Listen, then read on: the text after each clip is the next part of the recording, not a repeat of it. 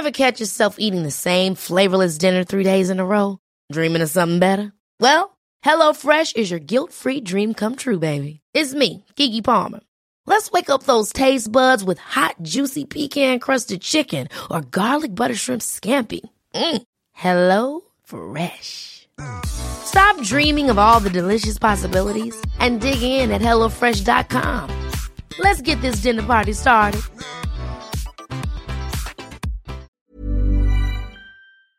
Lunar Lover the podcast acknowledges the traditional owners of the land on which this podcast is recorded, the Arakwal people of the Bundjalung Nation, and pays respects to elders past, present, and emerging.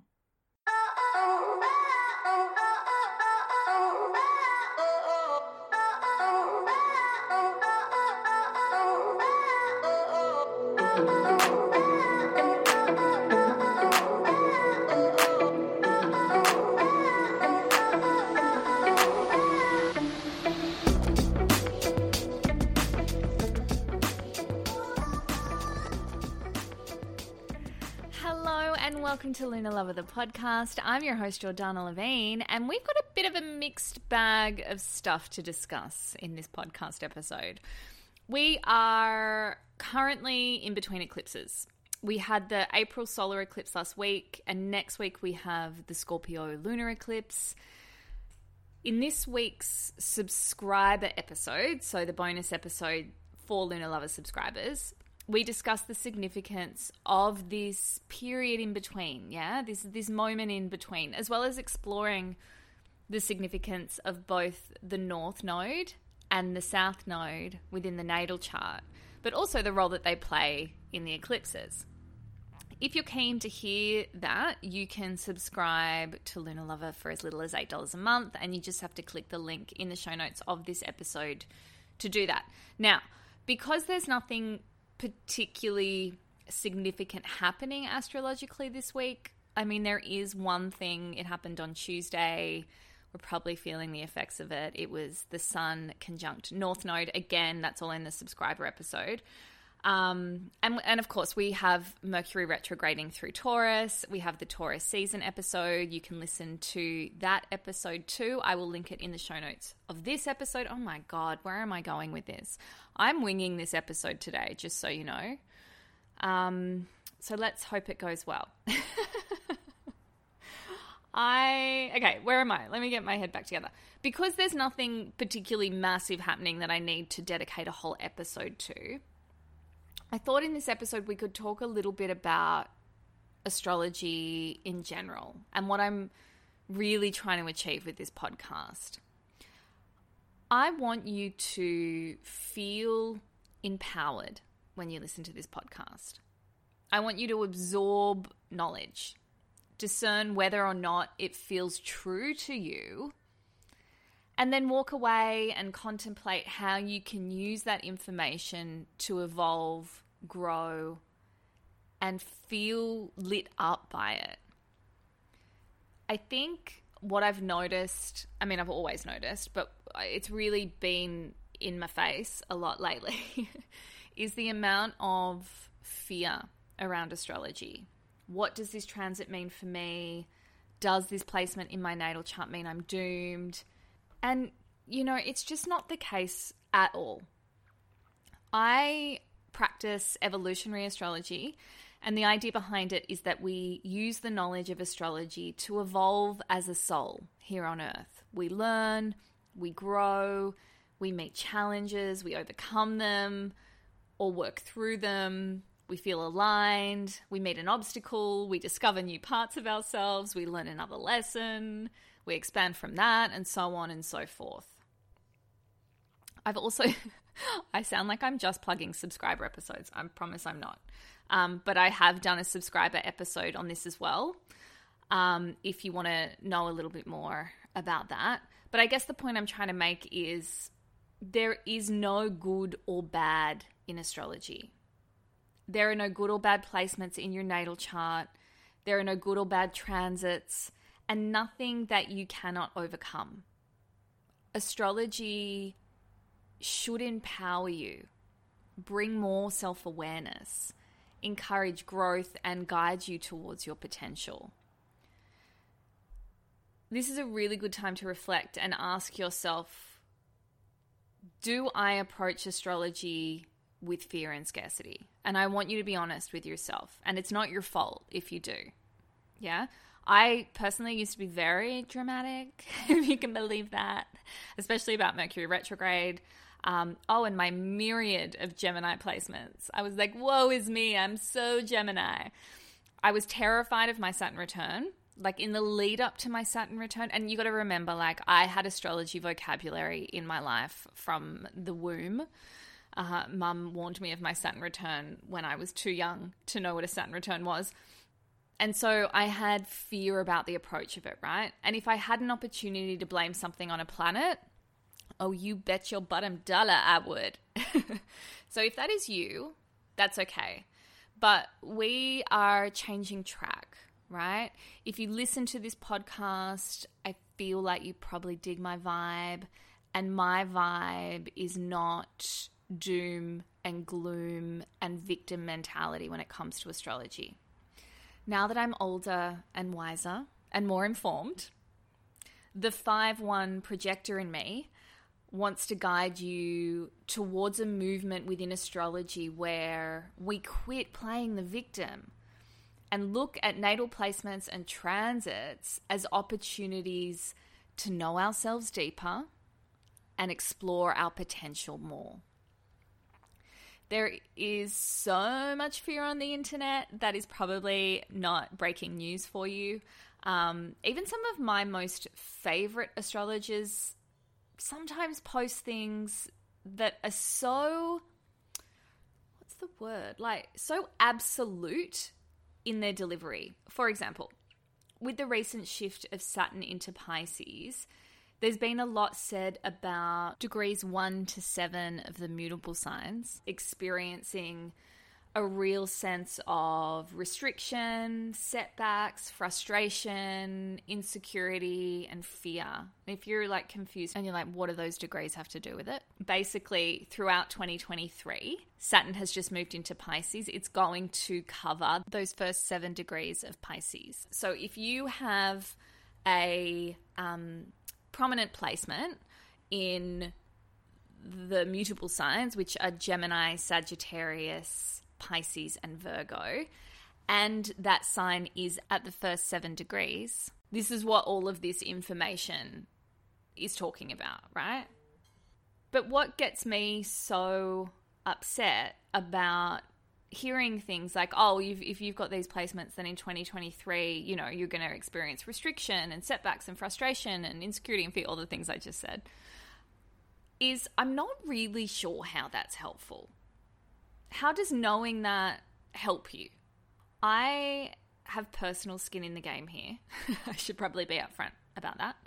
My moon is at 4 degrees Virgo, meaning, according to the delivery of these doomsday astrologers, in 2023, my emotional self will feel restricted, challenged, frustrated, insecure, and fearful. Now, I could collapse into tears and feel defeated, thinking that nothing emotionally abundant or rewarding will come my way in 2023. Then before you know it, my thoughts begin to align with that. Yeah? My thoughts are like, oh, I'm not going to experience anything abundant this year. I'm going to feel restricted. I'm going to be challenged at every corner. And then once my thoughts begin to align with that, my feelings begin to align with those thoughts. I start taking subconscious actions that support that, and I have no sense of trust or surrender because I'm in fear. Can you see what's happening here? I've manifested the astrological prediction. Instead, I choose to look at my moon being square Saturn and go, okay, there might be times this year when I'm presented with some emotional lessons. What an excellent opportunity to break out of old patterns. What a beautiful reminder to slow down and not push through something to the point of frustration. And what if instead I tried something new or perhaps pivoted? If insecurity is expected to be a theme, it would be good to have a consistent self-practice that nourishes my feelings of security within myself. Can you see how it's really about changing your perspective, right? If we go into it scared, if we go into it as the victim, it is a self-fulfilling prophecy. If your Saturn is in Pisces and you are anticipating your Saturn return this year or next year, entering into a Saturn return in a state of fear is not going to help at all right? Instead, look at this time as a really incredible opportunity to meet lessons with an open mind and a willingness to accept and step into them rather than resist and turn your back. I am of the opinion that all of us know when we're repeating unhelpful patterns, making decisions that debilitate our growth and so on. I actually had a client the other day who had absolutely aced her Saturn return in Aquarius. I won't mention details, so she's unidentifiable, but within the space of the length of Saturn in Aquarius, she had gotten engaged, married, and divorced. Also the same person, obviously. Now, you might look at that and go, that doesn't sound like a success to me, but it was. She was in a relationship that was not great, that had progressed into an engagement, and she felt too far in to say no. And yes, even at that point, she knew in her heart it was not right for her. But then before she knew it, they were married, and she hadn't had the courage to leave. There were lots of factors at play here. I won't go into them because that is none of our business. But she was unhappy in her marriage, even though she knew there'd be repercussions to a divorce. They also worked together, FYI. She knew what was right for her integrity, her growth, her expansion in this lifetime, and she made the extremely courageous decision to get a divorce. Even though she was embarrassed, even though it would create tension at work, even though there was shame around the quick succession of events, this is facing your lessons, folks. This is breaking unhelpful patterns. She passed her Saturn return with flying colors. I was so impressed when I heard that story. And that's what I'm talking about, right? It's like, yeah, things might get uncomfortable. Things might be a little tricky, but how you show up for them is 100% up to you. And this goes for all transits, not just a Saturn return. Want to reach out to an ex during a Mercury retrograde? Ask yourself, what is my intention? Am I just repeating an old pattern? Will this facilitate growth or put me back several steps?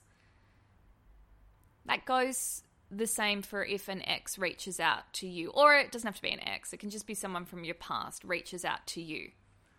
Ask yourself, am I just going to respond, or am I going to break a pattern that I have with this person where they just like message me when they want to re-enter my life? Do I sound like I'm nagging you? I'm sorry. Speaking of Mercury retrograde, I want to tell you a little bit about what's happened for me this first week of the retrograde. I've actually had a really great start to Mercury retrograde, and yes, I do have my hands on the wooden coffee table as I say that, but my intuition has been on fire. My meditations have been deep, but more so than deep, they've just been like really activated. Is that the word? I just feel like when I come out of them that I'm like super high vibing. I said to my mum on the phone the other day, I was like, I just feel so high. And I did. I'd had these like really like insane intuitive hits that I was correct about. And I'd had this like all-powerful meditation in the morning where a friend of mine had dropped into it randomly. And then I'd heard from him later that day. And I was like, whoa, like just, it was moments like that. And I just felt really high vibrational, not not the other high. The other thing that's come up this week, which is interesting when it comes to Mercury retrograde, is my creative energy has been flowing. Now, Mercury retrograde's not a great time to create, especially if you are a communicator creative like I am, writing. I have found the opposite to be true with this particular retrograde. And I was sitting back and I was sort of reflecting, which is what we do during a retrograde, and thinking, why is this happening? Why am I so creative right now? And I realized it was because the creativity I was tapping into was intuitive. It was an intuitive creativity.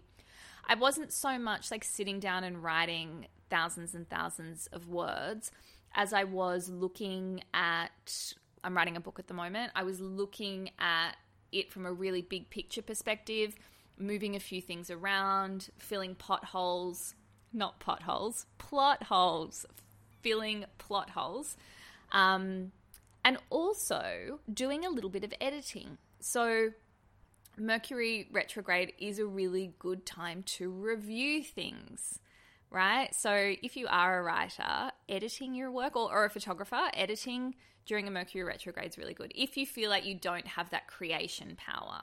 But like I said, if you think of creativity from an intuitive perspective, we're actually really open to that right now. Why did I tell you that story? I told you that story because that is the most positive experience of Mercury retrograde I've had. And I do tend to always look at the gifts of Mercury retrograde, but sometimes I can get caught up in the technology side of things. But I think what's been a defining factor is that I've really, really, really slowed my life down. My life is quite slow these days. But also I've really wanted to bring awareness to you guys around the gifts of Mercury retrograde a lot more. And I think by even just sort of focusing on that and teaching that, I really started to embody that, which is really, really cool. Okay, so going forward on this podcast, if you choose to remain a listener, I am encouraging less fear. Yeah? Less fear from me, although I don't feel like I put a lot of fear into you, but less fear from me and less fear from you guys. Less victim mindset, more of an empowered, learning, growing, and evolving attitude. I have an upcoming workshop called Embodying Your Natal Chart. I'm going to teach you how you can see the potential in your primal triad, so your sun, moon, and ascendant sign. We're going to go through what the aim of each sign is, what the strategy of each sign is, what the shadow of each side is. And the shadow doesn't mean the bad stuff. It's just the other side. It's the polarity of the light, right? We're also going to have a look at what the archetypes are for each sign, which is really cool because what I like to do is really embody those archetypes when I'm trying to lean into a certain placement. Then we're going to have a look at the function of the sun sign, the moon sign, and your ascendant, and what that means, not just in general, but in your day-to-day life. How can you use that function practically? It's like, great, you're an Aries. And yeah, maybe you're a bit impulsive, probably a really good leader, perhaps a bit of a daredevil, but how does that positively contribute to your life? What benefit comes from leaning into your sun sign versus your moon sign versus your ascendant? We're going to also explore the houses and how they add incredible depth to your primal triad and how you can use all 12 houses to your advantage even when you don't have planets in there. It's a 2-hour workshop. I don't know how I'm going to get through it in 2 hours, but I'm going to give it a red hot go. The best bit of the workshop is, I've been calling it a PDF. It really is an ebook, is the ebook that you get as part of the workshop. It gives explanations for all signs, planets, and houses. Those explanations are in my words. They're my take.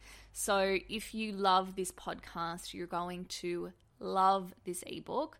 it will become a companion that you use outside of the workshop too. So when you're listening to the podcast and I'm talking about a particular sign, you can go and have a look at the ebook and be like, oh yeah, that makes sense. It's going to be great. I can't wait. So if you want to join me for that workshop, the link is in the show notes, or you can head over to Luna Lover's Instagram account at Luna__lover. And how would you get to it there? The link in the bio of Instagram. All right, my loves. It was a bit of a rogue episode. I get that. We will be back. When I say we, I mean me. I will be back next week chatting all things Scorpio lunar eclipse, which I'm so excited about. I love a Scorpio eclipse. I think I said it. Did I say it to you guys? No, I think I said it in the subscriber episode. But this is the last Scorpio eclipse we're going to get for a while, right? Because we're moving off that Taurus-Scorpio axis, nodal axis. So let's savor the deep, penetrative, transformational energy of it. I cannot wait. And I cannot wait to tell you guys about it in a really beautiful light, because again, there's a lot of ooiness around that eclipse. So we're going to have a look at it in I want to say positive light, but it's not about, I just want to reiterate, I'm not about high vibes and positive thoughts only over here. That's not what it's about. Of course, there's shadow in everything. I just want to make sure that when I'm giving you information about something, that the takeaways we're taking away from it are not fear, are not scarcity, are not doom and gloom, and we're looking at where the growth and the evolution is in it for us. All right, my loves, I will be back next week. Have a beautiful rest of your week. I'm Jordana Levine, and you've been listening to Luna Lover, the podcast.